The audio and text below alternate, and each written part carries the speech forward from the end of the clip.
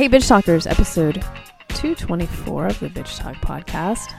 This is another special podcast with director, editor, writer, special human being, Sean Baker, who we just interviewed and we're kind of in love with, I think. Yeah, he's amazing. We didn't have enough time, which is always the case, but we sacrificed for the greater good, so to make his day a little smoother. Yeah. Give him a little breaky poo before his big night, and then maybe jetting off to London tomorrow. He's not really quite sure what he's doing. But the Florida Project opens in San Francisco Friday the 13th of October, which is going to be totally good luck for him. And I don't know, you guys, go see this movie. It's beautiful, and it's heartbreaking, but it's beautiful, and it's funny. Yeah, it's everything, all the feels. You get all the feels, and you're left thinking about it, and it definitely stays with you. And Ange was a mess. So anyways, this is our interview with director, editor, writer Sean Baker, and we hope you enjoy.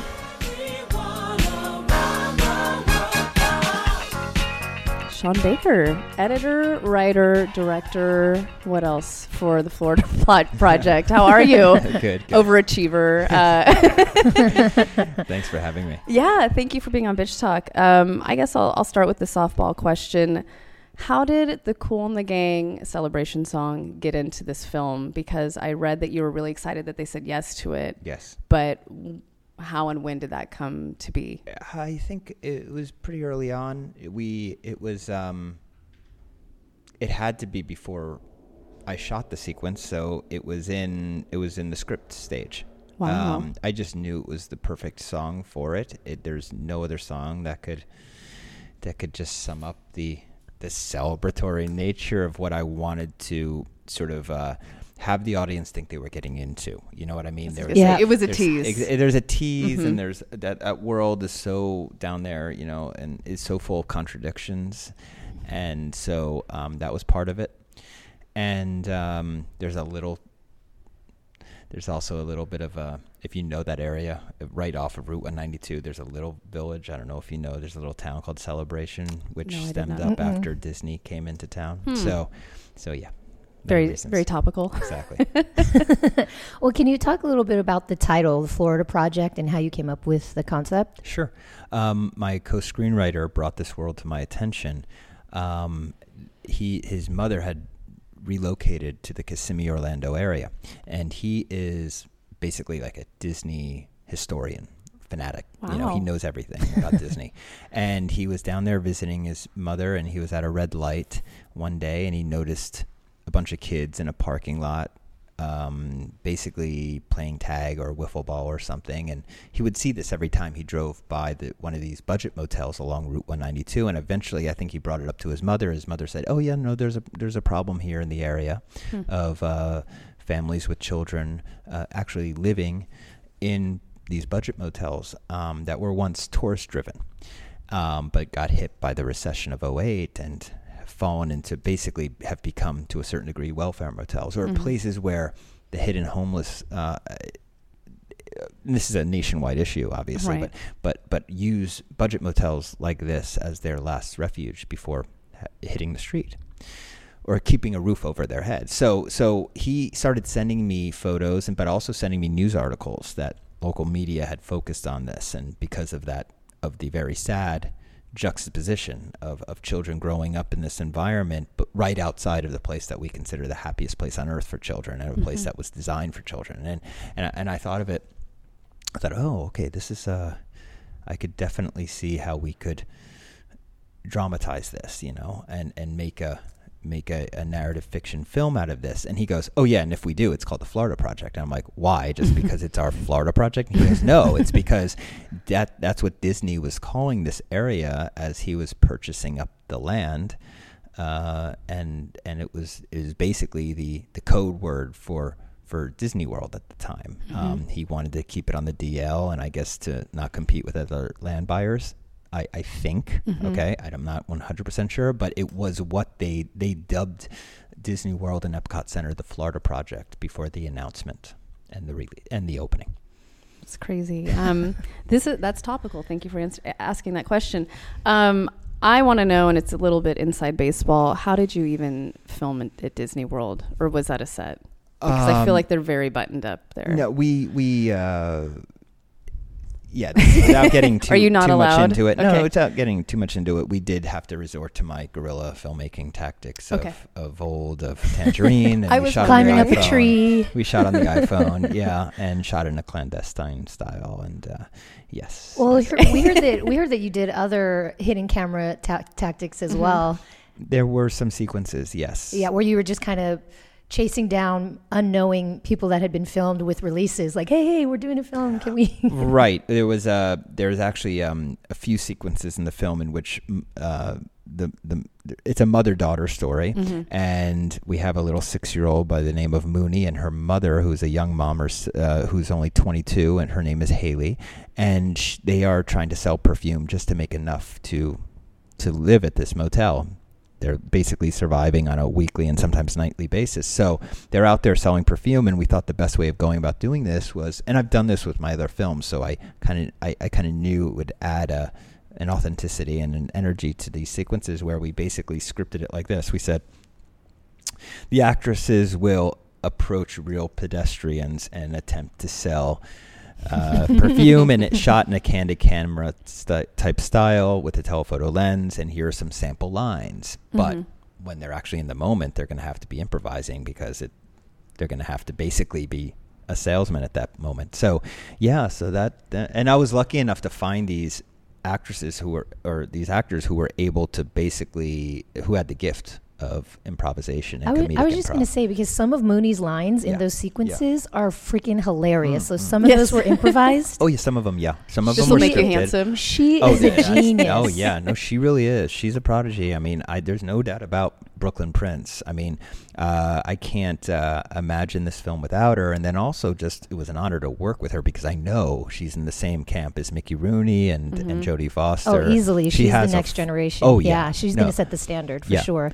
And the brunch scene, we were just dying. Well, the brunch scene is very much I was just documenting Brooklyn Prince at that point. She loved to eat. There was no direction. She loved to eat, and there was direction, but it was a different sort of direction. It wasn't like she had a bunch of scripted lines, and she got rid of them pretty quick. And then we were shooting on 35 millimeter, so we had a magazine that was holding 1,000 feet of film, and that's 10 minutes, and we just rolled the 10 minutes on her, and she and I would say, take that strawberry and take that raspberry, put it in your mouth, and tell me what you think. And she would, and then she would come up with her own lines. And then sometimes, I would say, I wish I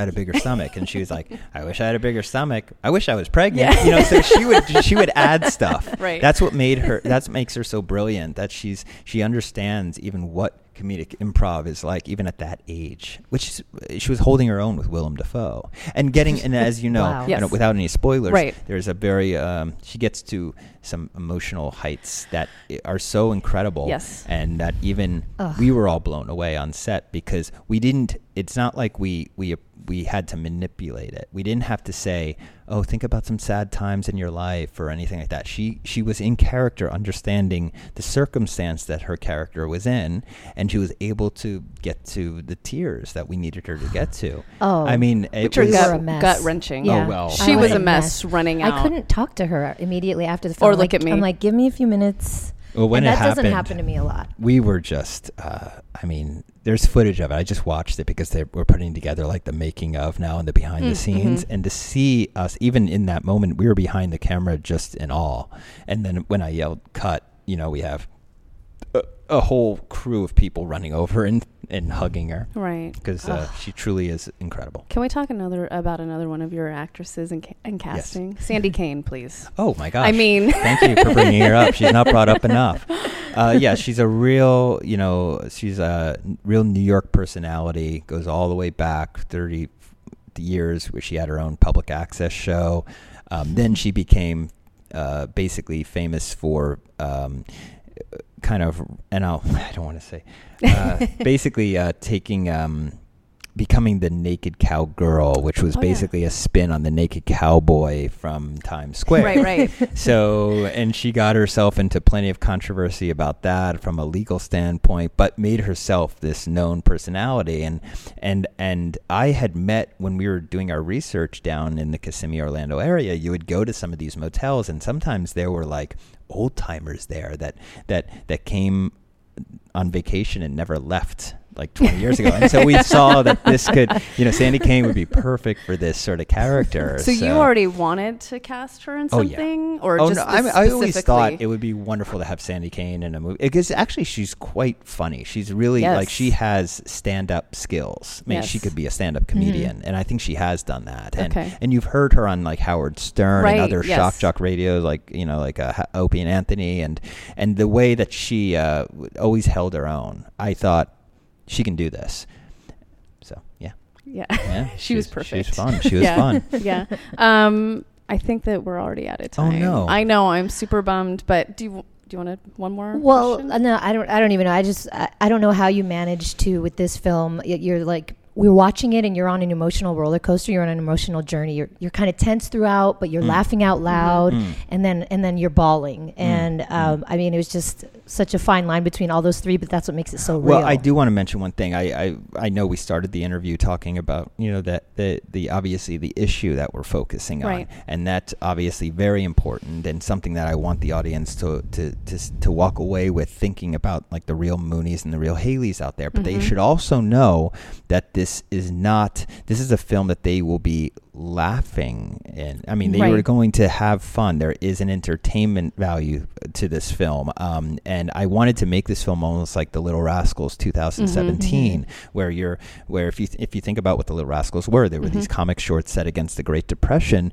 Most of the kids in The Little Rascals, the characters were living in poverty, but the focus was the joy of being children and the humor of children's behavior. And that's what we tried to do with this film, because we also are dealing in we had our own we had a recession in 2008 that we're still feeling the results of, or the effects of, and these families are still living with the effects of a recession that's almost 10 years old, and I felt it was a way and our opportunity to shed light on that, but at the same time, have us return to the summers of our youth and have fun with Mooney and be one of her gang of friends. So I do want audiences to know it's not as heavy-handed as it sounds, at least while you're there in the theater. You're going to be having fun and laughing with these kids. Well, you've put together such a thoughtful and heartfelt and real film. We want to thank you for being on Bitch And it really Talk. it really stays with you afterwards. It makes you look at things differently. Thank you for that. It's in really theaters important. Now. In theaters now. Yes, and in San Francisco, October 13th. Yes, thank you very much. Cool. Thank you, Sean Baker. Thanks for having me.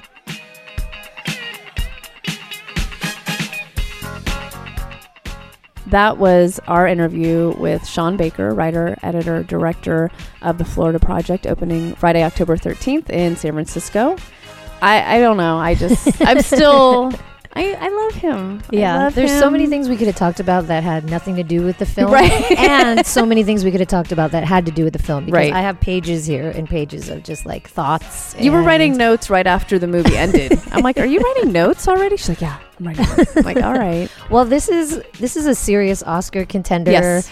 That little actress is incredible. Brooklyn She has to be nominated. Willem Dafoe, Best Picture, Best I don't know, cinematography. We didn't even get to talk to him about the cinematography. I know, and it's gorgeous. There are these beautiful wide-angle shots, and also run and gun, like documentary-style shooting. It's just a mix of everything, and I feel like that's a big thing for him, is to mix new actors with seasoned actors, to mix improv with scripted, to mix this shot with that, and it comes together feeling real. It feels like it feels more realistic in that sense. Yeah, he's a powerful director and writer and editor, and a human being. Just and the message, super sweet guy. Just like the message with all of his films, right? These are all characters that have fallen through the cracks, have been marginalized, and he sends a message with all of his films without sending a message. Right. It's not preachy. It's slice of life, but you leave thinking differently about the world and yourself, and Well, he gives a voice to the voiceless and people who are generalized. And I don't know. I feel like I knew kids that probably grew up in that situation when I came out of the film. I'm like, I'm pretty sure I knew kids like that when I was growing up, and this sheds a new light to what they go through and what they've been through. But we also got a free gift from Sean Baker. Not everybody left with a free gift. I saw no one else. Yeah, thank you for the DVD of your first feature film, Starlit. I don't know if it was his first. I think it was like his third. I thought it was first feature. He feature. said it was before. It was first feature, okay. I meant. Okay. Sorry. Okay. Before Tangerine and obviously before the Florida Project. But really sweet. He's like, hey, have you guys seen my movie before Tangerine? We're like, no. And he's like, oh, I have this DVD here. So thank you for the gift. And really quickly, just to do a little housekeeping about Bitch Talk, you can look at the brand new spanking beautiful website. It's bitchtalkpodcast.com. You can follow us at Twitter at Bitch Talk Podcast. You can follow us on Instagram, Bitch Talk Podcast, one word. You can follow us on Facebook. It's Bitch Talk Podcast. Or just shoot us an email at therealbtpod@gmail.com. So this is episode 224 of the podcast. Watch the Florida Project. Do yourself a favor. Yeah, do yourself a favor. Spend a little money on an indie film and support great filmmaking. Support films that mean something, that have something to say. Right. Bitch, please.